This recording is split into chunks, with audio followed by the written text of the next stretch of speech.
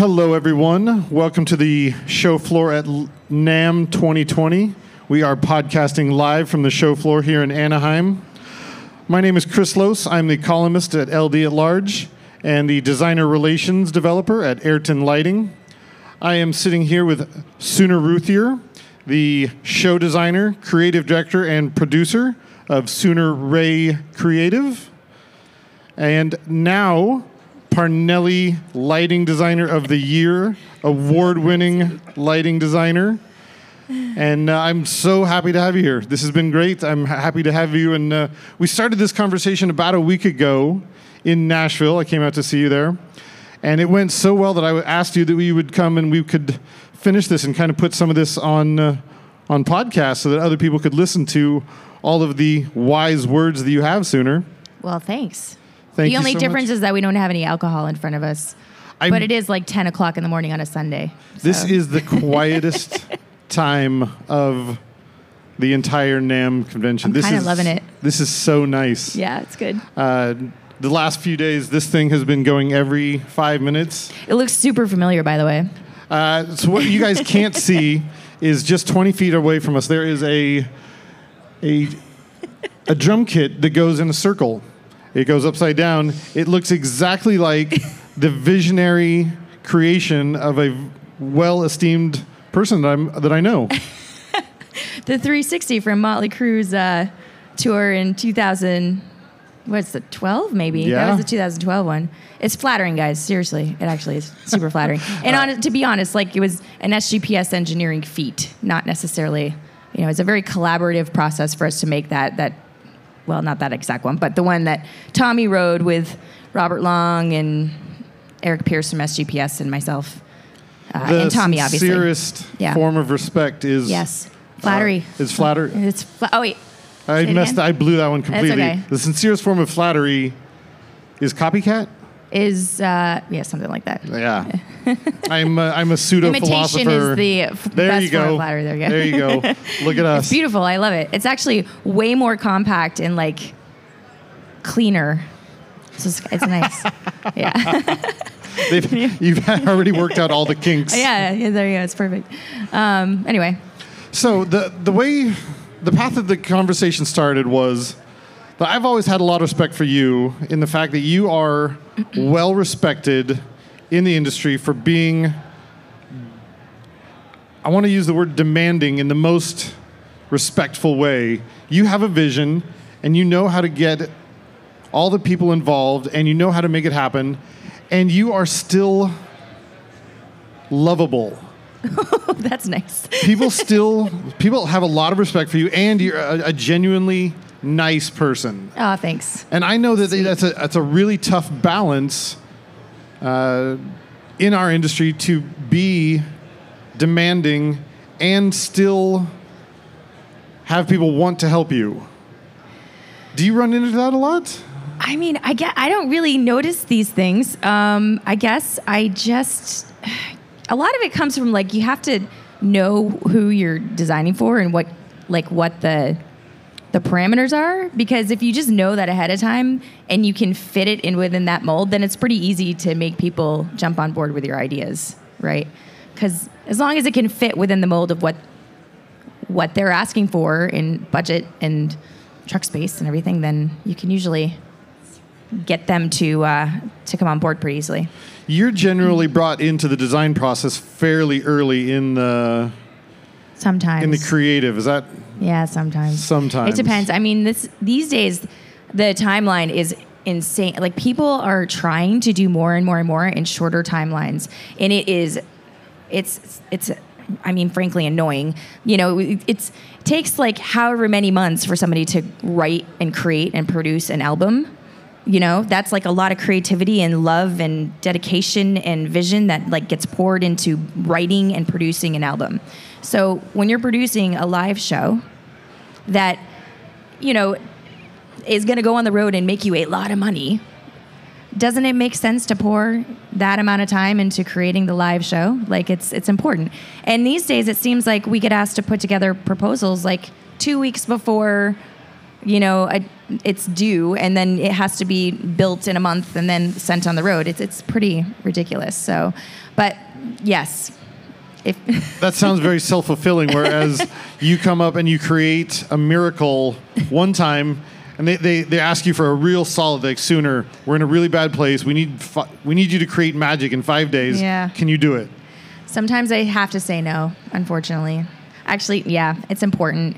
But These days you have to say no if something like that is happening, because... Yeah. But you've done it once, and they'll be like, well, sooner. You did it. You created magic in I don't on a think I've dime ever created before. something in 5 days. That'd be pretty crazy. But yeah.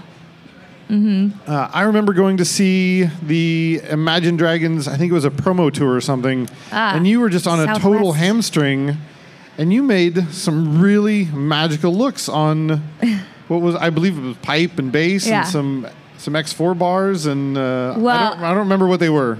There was a bunch of Martin Septrons.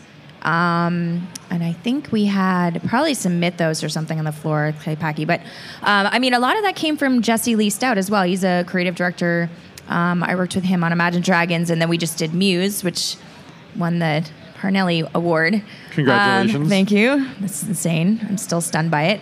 So a lot of that is also direction from him, right? Because he's insanely creative and also very collaborative. So he's okay if I jump in and say, hey, I know you really want to do this, but what if we do this instead? And, sometimes he's like, no, I want to do it my way. And sometimes he's like, oh yeah, that's even better. Like, why didn't I think of that? So yeah, but thank you. That was a good one. With the collaboration, do you often find that you have to compromise more, or do you benefit more from a good collaboration? Let's use Jesse. Benefit 150,000%. Like, that is absolutely, collaboration is key and necessary. Especially for my process, I have got to collaborate with people. It's just nobody sees and hears music the same way, right? Agreed. So, my way is not always necessarily right, and a creative director's way is not necessarily always right. But everybody's got a certain vision that they want to tackle and they want to make come to life. And as long as there's like a clear communication line and everybody is thinking about, the end result and all ideas are welcomed, then it usually is better. Listening to you drop a truth bomb like that and made it sound so effortlessly is inspiring, because I used to think that I was right. I used to think well, no, I went to school for this. I've seen this happen before. I'm right. And I'm going to have to convince you that I'm right. And I think that you have to get to a certain place in your career where you can just be more humble and express your humility and well, maybe I'm not right. Yeah, that's a thing. It's important. You're creating art for somebody who's going to be on stage and it's going to go around the globe, and they're going to have to be in front of it, and they're the ones that are performing with it. It's not, I'll go in for however many weeks, put it together, and then I leave. And I come back and visit every once in a while and say hello, drink some wine, chill out. But, in the end, the person that's on stage is the one that has to be the person performing within that space, or the people have to be performing within that space. So they need to own it and love it and be comfortable with it. So you ascribe to the philosophy that the customer is always right. Yeah. Right. Yeah. Well, there's definitely moments where if I have an idea that may be different from what the creative director or the artist on stage was envisioning, I'll always make my case, in the nicest way possible. I'm not going to force upon them, you're wrong. This is the way it needs to be. I'll always have a good conversation with them and try to explain, the reason why I think X should be Y and Y should be Z. But, in the end, if they're no, this is not the way I see it this way, then, okay. Well, I tried to put my idea out there, but... When your clients come to you with an idea that sounds logistically impossible, do you default yes or do you default no? Usually it's a let me come back to you on that one. and then walk away, think about it, and then see if there's a way to make it happen or a way that can either water it down a little bit just to like be like, okay, this is how we can fit this on your stage. This is how we can make this happen. This is how we can bring it to life. How do you feel about this idea? So you default maybe. I default maybe. I default usually, let's just have a think about this. Consult all the people that could potentially make it happen and then lay out the parameters. So let's say that somebody's come to you with a project that you are super excited about from your core. You put together all the ideas, you make it all happen, you can envision it, you come up with a budget, you present it, and they're like, no. Do you ever have to go to bat? Yeah. Yeah, back to the drawing board. Oh, back to the drawing board. You're like, well, let's see what I can do to... Yeah. Well, it's all about, like, I mean...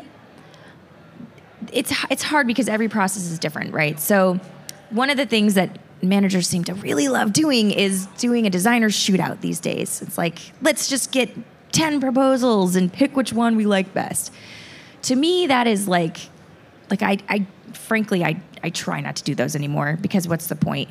It's, you know, if you're going to commission a piece of art for your wall, you know what artists you want to put up there.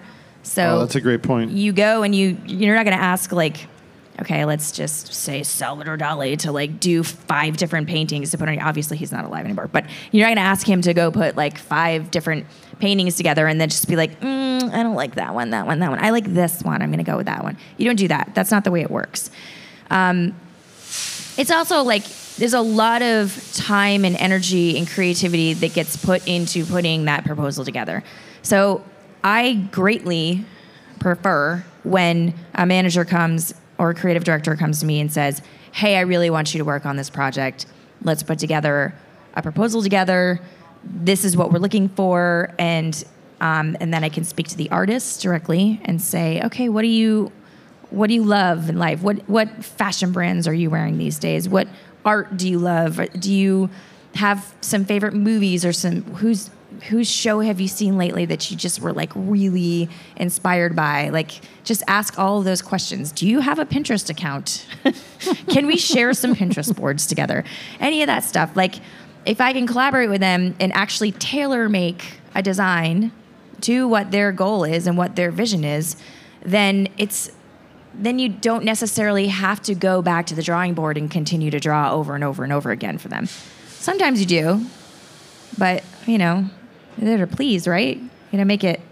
You also want to make the best show possible for yourself in a way. Like you want to be sort of selfish about that. Like, and I don't mean about like for yourself. I mean like you want to make the best show for the artist to be happy with your own work. Does that make sense? You want to feel pride, of course. You want to feel pride, yeah. So, are the days of unlimited budgets numbered? Does that exist anymore? People were just like, I want this at any cost. I want 10,000 drones. Never had that happen. I wish that I could say that I've had the accounts to say, endless budget, do whatever you want. We don't care how much it costs, but I have never in my life experienced that. That's a unicorn. So, that is a unicorn for sure. No, I've only heard myths about it. Yeah. I've never seen one myself either. Yeah, no. That's not to say that they don't come and ask you to present unicorns. They're like, give us... I know. If there are any unicorns out there, I would love you to come chat with me. I'll give you a business card. I'd love to do that. Please, give me an endless budget. One of the ones that I've seen online that I didn't get a chance to see was The Weeknd. And I know that you collaborated on that one with, I believe it was S. Devlin? Yes, she's such a badass. Yeah. Oh, yes. If S. Devlin is listening right now, full respect. Full respect. She's amazing. Yeah. I had a lot of fun with that one. Also with Lamar, The Weeknd's longtime bestie / creative director. It's a big collaborative thing with him as well. I would imagine S was one of those people that would just come up with these ideas that just sounded logistically impossible. Yeah. And then you would have to work with her and say, what can we logically do? Yeah. Well, the best part about that one in particular is I was doing lighting design on that one. So Ez and Lamar, they were the production designers, creative directors. So, they worked very hard with the production manager, Rob DiCelio, to put together everything with Tate. And, they came up with all of the engineering and the way to make it happen and the way to make it work. And then I just sort of was like, I'd really like lights here, here, and here, and sort of drew it out. And so it was pretty easy for me to jump in. What was the first moment when they said, well, we're going to have a spaceship looking arena-size spaceship that we're going to tour with? Yeah. You had to have seen the scope of that from the first time. And you're like, Yeah. It made sense to me, I guess. You're not scared at all. No, it was fine. I mean, because his star had risen so much and so quickly, and I mean, from the first show that I ever did with The Weeknd, I think it was like 2012, like tiny club in Montreal. They always pushed the envelope.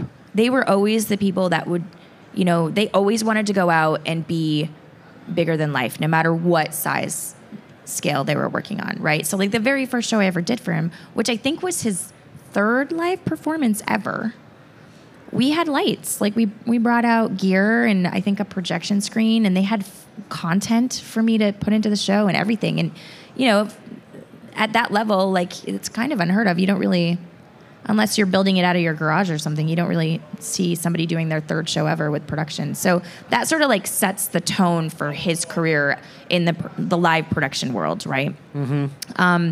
And their team is really good about collaborating with different designers as well. So they've since I started working with them in 2012, I worked with Alex Reardon. Roy Bennett obviously does it now. Like they change designers quite a bit. So it's nice. Would you consider both of them mentors?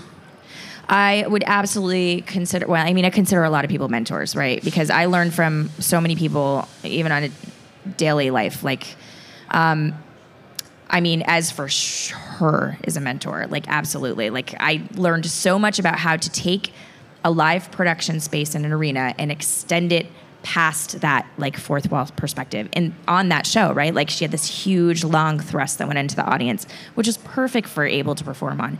And then that huge starship over top. Like I've definitely seen shows that go past that line, but not the way she did it. Not the way she did it, for sure. Yeah. So you'd add S to the mentorship program of for Soother? Sure. Like she'd probably be like, huh? But yeah. Yeah, I definitely learned a lot from her. Yeah.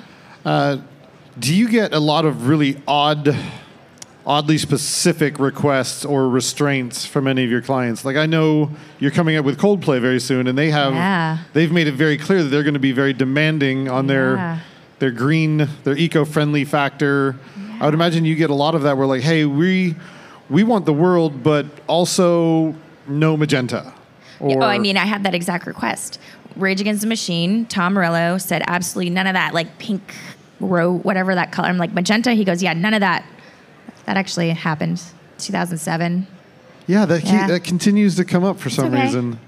Hey, it happens. Like, nobody sees or hears music the same way. So, I keep saying that, but it's not even like a no green. Like that's my least favorite color. I love the color green.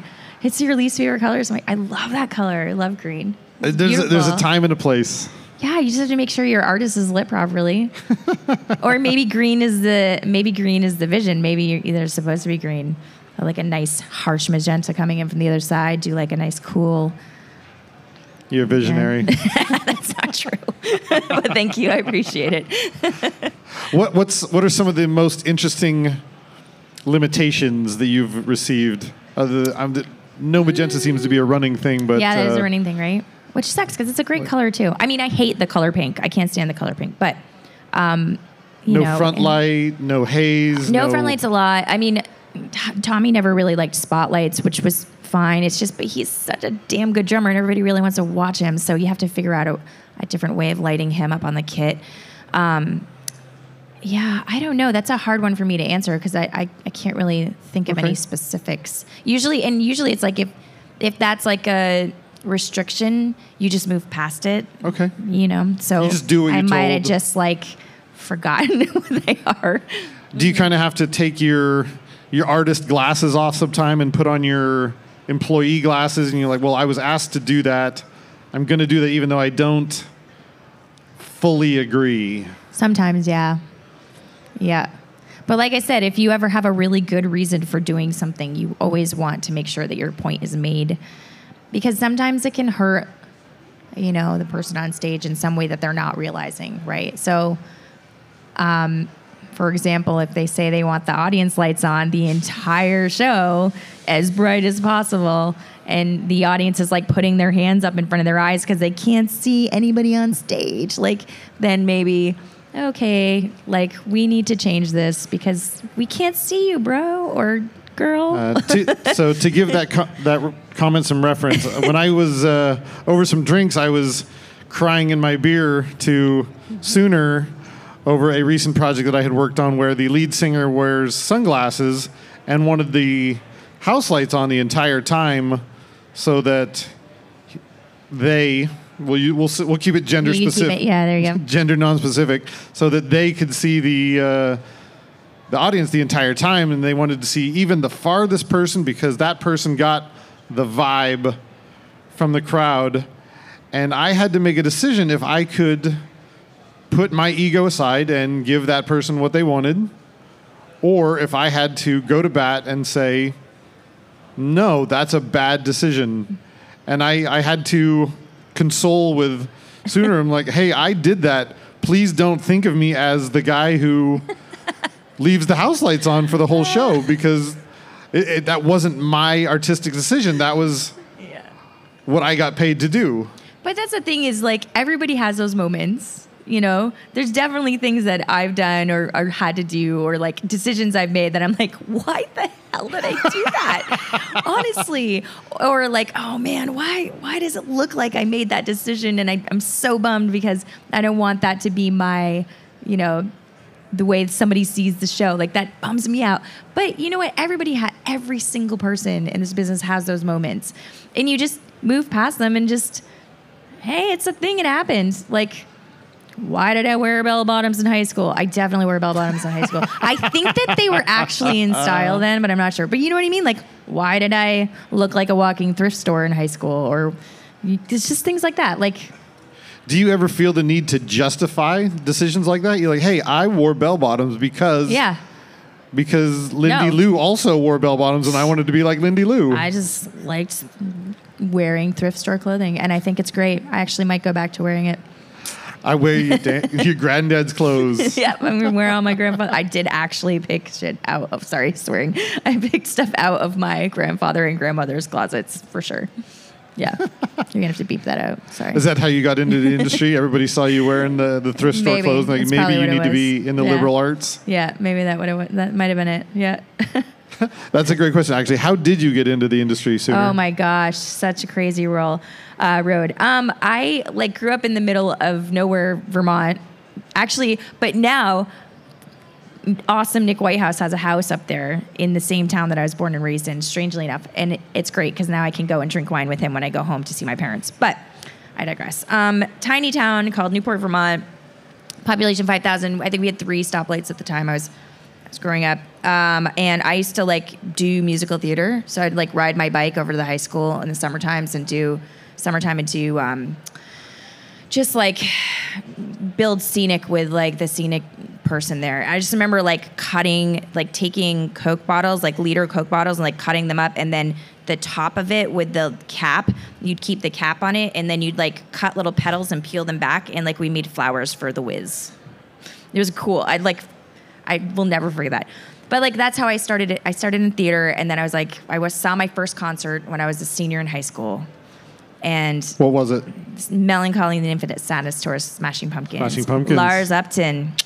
I consider him a mentor because that's the first concert I ever saw in my life. And I was obsessed with the way the lighting moved and changed color. And it was I always hear music in color and shape. I always have, and I always will. So I just saw the way he was making the lights move to my favorite band's music, and I was that's what I want to do. So I went to my parents and I said, I want to be a lighting person for bands on the road. And they're I don't think that you can make money doing that. That's not a career. If you have good grades, why can't you go be a doctor or a lawyer? I don't want to be a doctor or a lawyer. I want to be a roadie. And I actually never even really knew the term roadie at that point. I was just this is what I want to do. I want to do it. So I ended up like going to see some shows, and actually one of them was at this tiny club in Montreal where I ended up like full circle 2012 doing The Weeknd, those 3 sold out shows I was talking about a little while ago. And I'd never been in that club until then, so it was crazy. But I used to go up and see these shows, and my parents were like, "Why don't you just go to a liberal arts school and like figure it out, and then, you know, you can." They were hoping that it would grow out of me, like I would change my mind. And so they had me go to this really tiny school in northern Vermont called Johnson State College, 45 minutes from my house, and it was the best thing ever because I was behind the lighting console in the theater every day. And Jan Herder, another mentor, he was the professor there, the technical director, taught me so much, allowed me to learn so much. And then somehow a regional lighting company came to do support for Strange Folk in our theater. It's a hippie noodly band, kind of like Fish.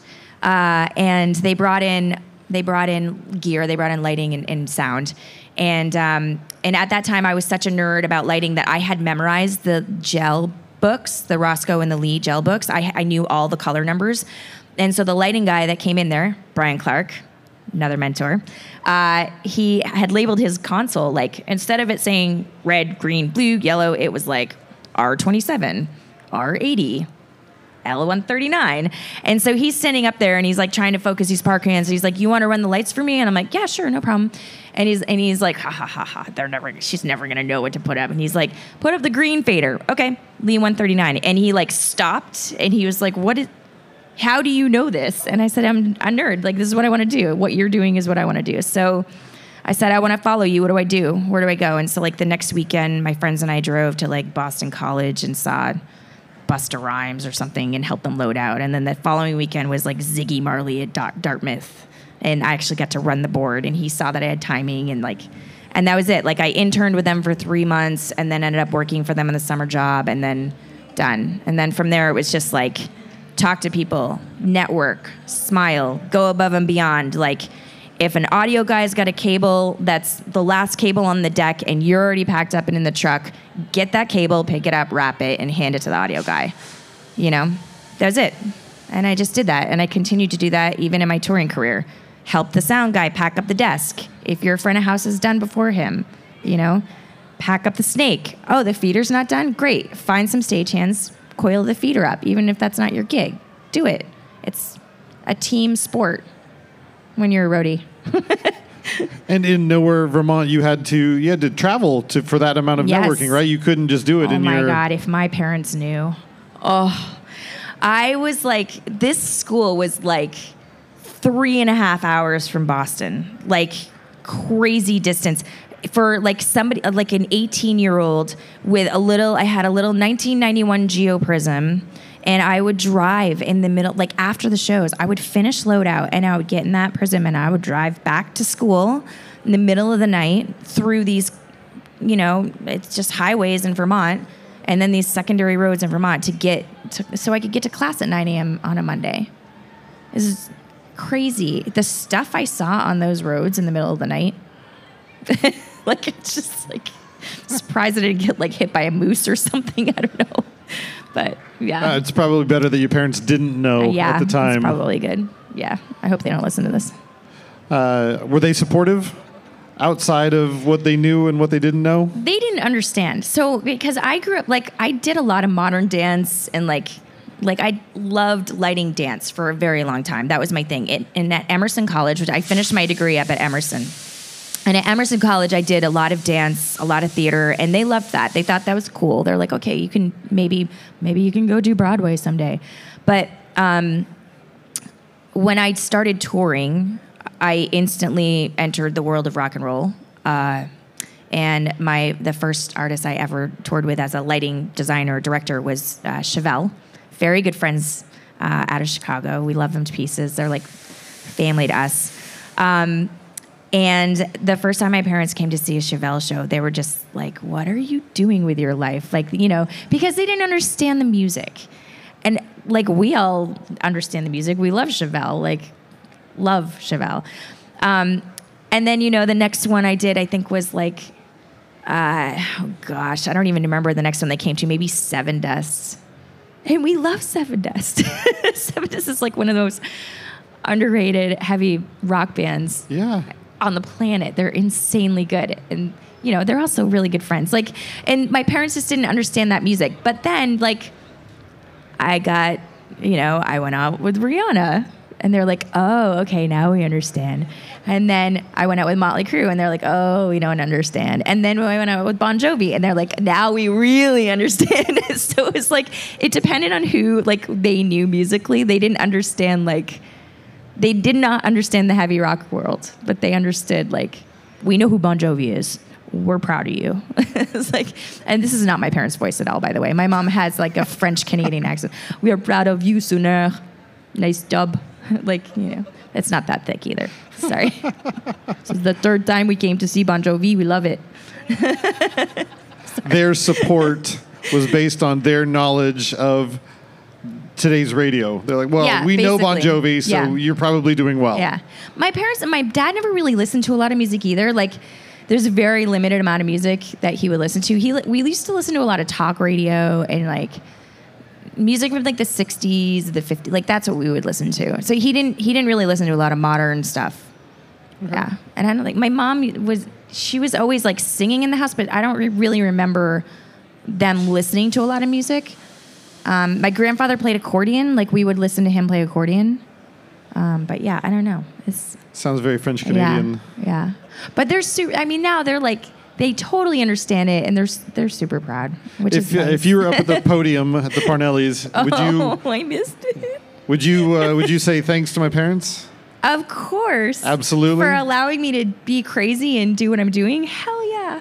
Yeah, for sure. Oh, that's sweet. I know. I love them. If you were who else would you thank if you were at the podium? Goodness. Jesse Lee Stout, for sure. Creative director extraordinaire. One of my favorite, like, creative collaborators. I love him to pieces. Aaron Luke for operating it, who was also nominated for a Parnelli for operation. George Reeves. Sorry, I'm totally going to say this. He should have been nominated for production manager of the year, because that man is one of the best production managers I've ever worked with in my life. He's a great guy. Absolutely. Hands down. Like, yes. Unbelievable. Obviously upstaging, like, the entire lighting crew, which from upstaging, Seth Conlon, like, all of them, they were such a great team. I mean, Muse for creating such incredible music that is so lighting friendly, you know? Absolutely. Goodness, we had fun programming that stuff. I'm totally not jealous. Oh my gosh. When I found out that I got that gig, I stood up and screamed, and everybody thought that I was getting murdered because I was so excited. So, yeah, they've always been one of my favorites. So, yeah, it's good. Do you find your gratefulness to be one of your main attributes when you're out on the road, being thankful and appreciative? I mean, I like to think so. I think it's important to be grateful. You know, you're getting a chance and an opportunity to, like, do this great stuff, like, create this really cool art, and people get to see it. Like, your art is seen by so many people around the planet at that point. It's cool. You should definitely be grateful. It's been said that if you love your job, you never work a day in your life. And I'm so grateful that we have the ability to do what we do. Yeah, I just wish I could teleport, because it would be way easier. If I could teleport, then I would love it even more. It's been a rough week of flying, so... Yeah. Well, we're so happy that you were able to partially teleport yourself here and get down here. On a single-engine prop plane on Boutique Air from Dodge City, Kansas to Los Angeles. Dodge City is really cool, by the way. Saw lots of really fun Wild West stuff. Mm-hmm. So when I had told other people that I was having this conversation with you online, Andrew Drury reached out and he said, what is the best approach to break out of the operator programmer role and into the designer role? How were you able to make that jump? Because I know you'd been programmer operator for quite a while. Yeah. And finally it just didn't fit you anymore. You had kind of broken out of that mold.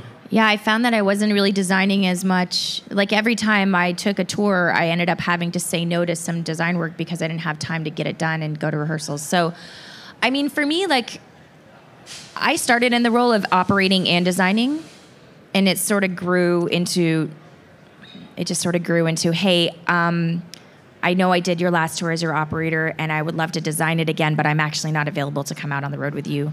So can I design it, and can I put one of my buddies out there that's really good and like will take this and grow it like it's his own or her own? But also there was a point in time where I made a hard decision to not tour anymore as an operator. And I definitely had a slower year that year, but you know, with any great growth comes a bit of a step back and like looking at what your situation is and realizing that it's okay to step back for a second, maybe not make as much money, maybe not create as many things, but to grow from there. And like usually I find that if I step back for a second and allow myself to just like understand the environment and where I'm at in life, the best opportunities start popping up within months. So that's exactly what happened. I stepped back in 2014, chilled for a second, and then 2015 was absolutely insane for me. So it wasn't a logical decision then for you. It was a decision made of necessity. Yeah, like, it was just don't time. fit in this role anymore. I mean, I still fit in this role. I actually got to operate Coldplay last night. It was cool. So I was like sitting there running like Viva La Vida, like hitting all the bump buttons. I was like, oh, I'm running lights for Coldplay. This is so cool. And I'm only doing it because Graham Feast, their lighting director, is currently on another project. But I'm like, Graham, I'm going to keep this safe for you. I love you and I want to work with you again. So here we go. I'm going to operate for you. And then we're going to come back and we're going to collaborate and design and operate the show together. It's going to be the best. So thank you, Feisty, for letting me sit in your shoes or step in your shoes for a second. But for a second there, I was like running Viva La Vida, and I'm like, oh my gosh, I'm running lights and calling spots for Coldplay. This is super cool. So I really love my job. You're still just a child. I'm such a kid. It's fun. You hit the buttons and you're like, ooh, something's happening on the other end. It's not time coded, by the way. Coldplay is not time coded. It's not time coded. There is still something so primitive about our fascination with hitting buttons that make something else happen I know. really far away. It's hard for me to not make the sound effects. Like I have the headset on and like I've got the mic latched on to talk to spots, and in my head I'm just like, yes, boom, boom, boom, boom. And but and if I start actually vocalizing that, then the spot ops are going to be like, who the hell is this? Also, Patrick Dearson was also on the other headset, so then I would have been really embarrassed because Patrick would have been like, what happened to Sooners is crazy. Maybe he already thinks I'm crazy. Love that dude. He's really good at making pew, pew, pew sounds, too. He loves them. He does love those sounds. Maybe he would have appreciated it if I was making those noises. Oh, gosh. Anyway. That's what you fun. get for censoring yourself. You should really be. Anybody who can handle full Sooner, you should give it the full Sooner. There you go, Patrick. Next time I do a show with you, you're going to hear pew pew every time I hit a button. That must have been really hard for you because jumping out of programmer role where you know you have a paycheck lined up. Yeah. I still love programming. Yeah. And so, yeah, you still love it. You still know that you can do it. You know that it's a feasible role that you can do. But something in you is like, no, I have to take that next step. I'm actually at this crossroads now, and everybody that I work with is like, they just shake their head like, what are you doing? So because like, especially this month has been a little rough because it's not rough. It's really cool. I've got great opportunities. We just put Justin Moore on the road. So Aaron Luke programmed that because I had to bounce here, like back and forth from Dodge City to here. I took that boutique air flight 3 times, single engine prop plane, not fun. But had to bounce back and forth to do Coldplay. And then, we have 2 more shows tomorrow and the following day. And then I'm going to do the Lumineers in Asheville. We're going to put that on the road. So, but it's just definitely been like back and forth, like from one to the other. And I'm so damn lucky to have that opportunity, by the way, like so damn lucky. But at this point, like I would rather program every single one of them myself because I love programming so much. It's my favorite thing to do, but I can't do it because when I leave rehearsals for Justin Moore, like then nothing's getting done. So that's why Aaron's there. Aaron has the vision. He's very creatively minded. He understands what he needs to do. I give them I do like a Google sheet with all the direction in it, and then they just take it, run with it, and then I run over and I do some other stuff after getting off a plane, and then I fly back and then go back to and it's great. It's really cool, and there are a lot of designers that are doing this, so I'm definitely not the only one. But I have to relinquish control. I have to take the hands off the patient. I have to take the hands off the patient. I can't program anymore. So Andre Petrus, Aaron Luke, Dan Norman, and Ian Haslauer, if you're listening, I'm going to listen to your advice and stop programming as much as I can, which just pains me to say this. Oh, that's I just a tough declared one. it. Declared it. You all heard it right here. Done. I still really want to know the MA3, though. I'm not going to stop. I have to know that console, like backwards and forwards. Yeah. There's so many things that are becoming available and possible with that. It's hard. I really love programming. Anybody who's listening right now, you can't see the pain in Sooner's eyes right like now. Excruciating. I actually do have a popped blood vessel in my eye, so maybe it's some of that thinking about it. It's from that damn cold everybody's got.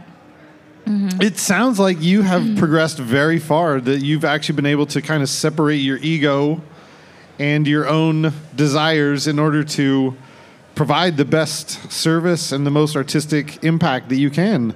That's I don't know how many other people have progressed this far, and it's really inspiring to see it. Oh my God, so many. Are you kidding me? There's so many badass designers out there that are like, God, Roy Bennett, jeez. He's insanely talented, insanely creative, like can totally separate it. Absolutely. Baz, jeez. Goodness. I mean, I could go on. I could list so many people that I'm just like, I bow down to, like, you're insanely talented and creative, and how do I get to be that cool? Your humility precedes you. I think maybe I just, oh, hi. Sorry. Yeah, I don't know. Just. I see it. I should have prefaced that by some of the people at that level are amazing. I'm seeing a lot of people on the up and coming who are trying to get to that level, and they're still stuck in the patience, the ego route, the rut. Well, unfortunately, and the thing is, like, I definitely had that, like, in my mid to late 20s, for sure. I definitely, and I think there's just a phase that happens in your mid to late 20s where you definitely have just gotten out of college and you're like, I know so much more, it's okay. Like, everybody goes through it. It's a cycle of life, I think. Like, that's just, I think they even teach that in, like, psychology courses in college about how, like, that period of time in your life, you definitely think you know way more than you do. But what comes from that is humility, because you probably get knocked down a couple times, or you make a mistake and you learn from it. But that is just a part of it. You have to go through that damn drum coaster. You have to go through that phase of trial by fire, or, like, messing up, making a mistake, or, saying this is my way, it's my way or the highway, and then somebody saying, no, actually, this is my show. You have to go through that for sure. Those are very wise words. Yeah. And if you don't go through it and you just instantly are, like, super humble and, like, end up doing, like, winning life, and then please tell me your secrets, because I've definitely cried in corners. I'm totally cool with saying it. Yep. But every time I did, I got back up and I was like, okay, let's just do that a different way this time. That's the way it happens. Right on. Yeah. Well, thank you so much, Sooner. I really appreciate you making time to come and see us down here on the show floor at NAMM. Thanks. It's been great. I feel like we've totally monopolized your ability to go see all the drums and the guitars and the trombones. That's and the okay. I need the clarinets. I got to go see the clarinets, actually. We will definitely make sure that you have time to do that. Played clarinet. Yep. Thank you so much. This has been Chris Lose and Sooner Routhier on the show floor at NAMM 2020. Thanks, this guys. podcast has been brought to you by PLSN and TimelessJobs.com. Thank you so much.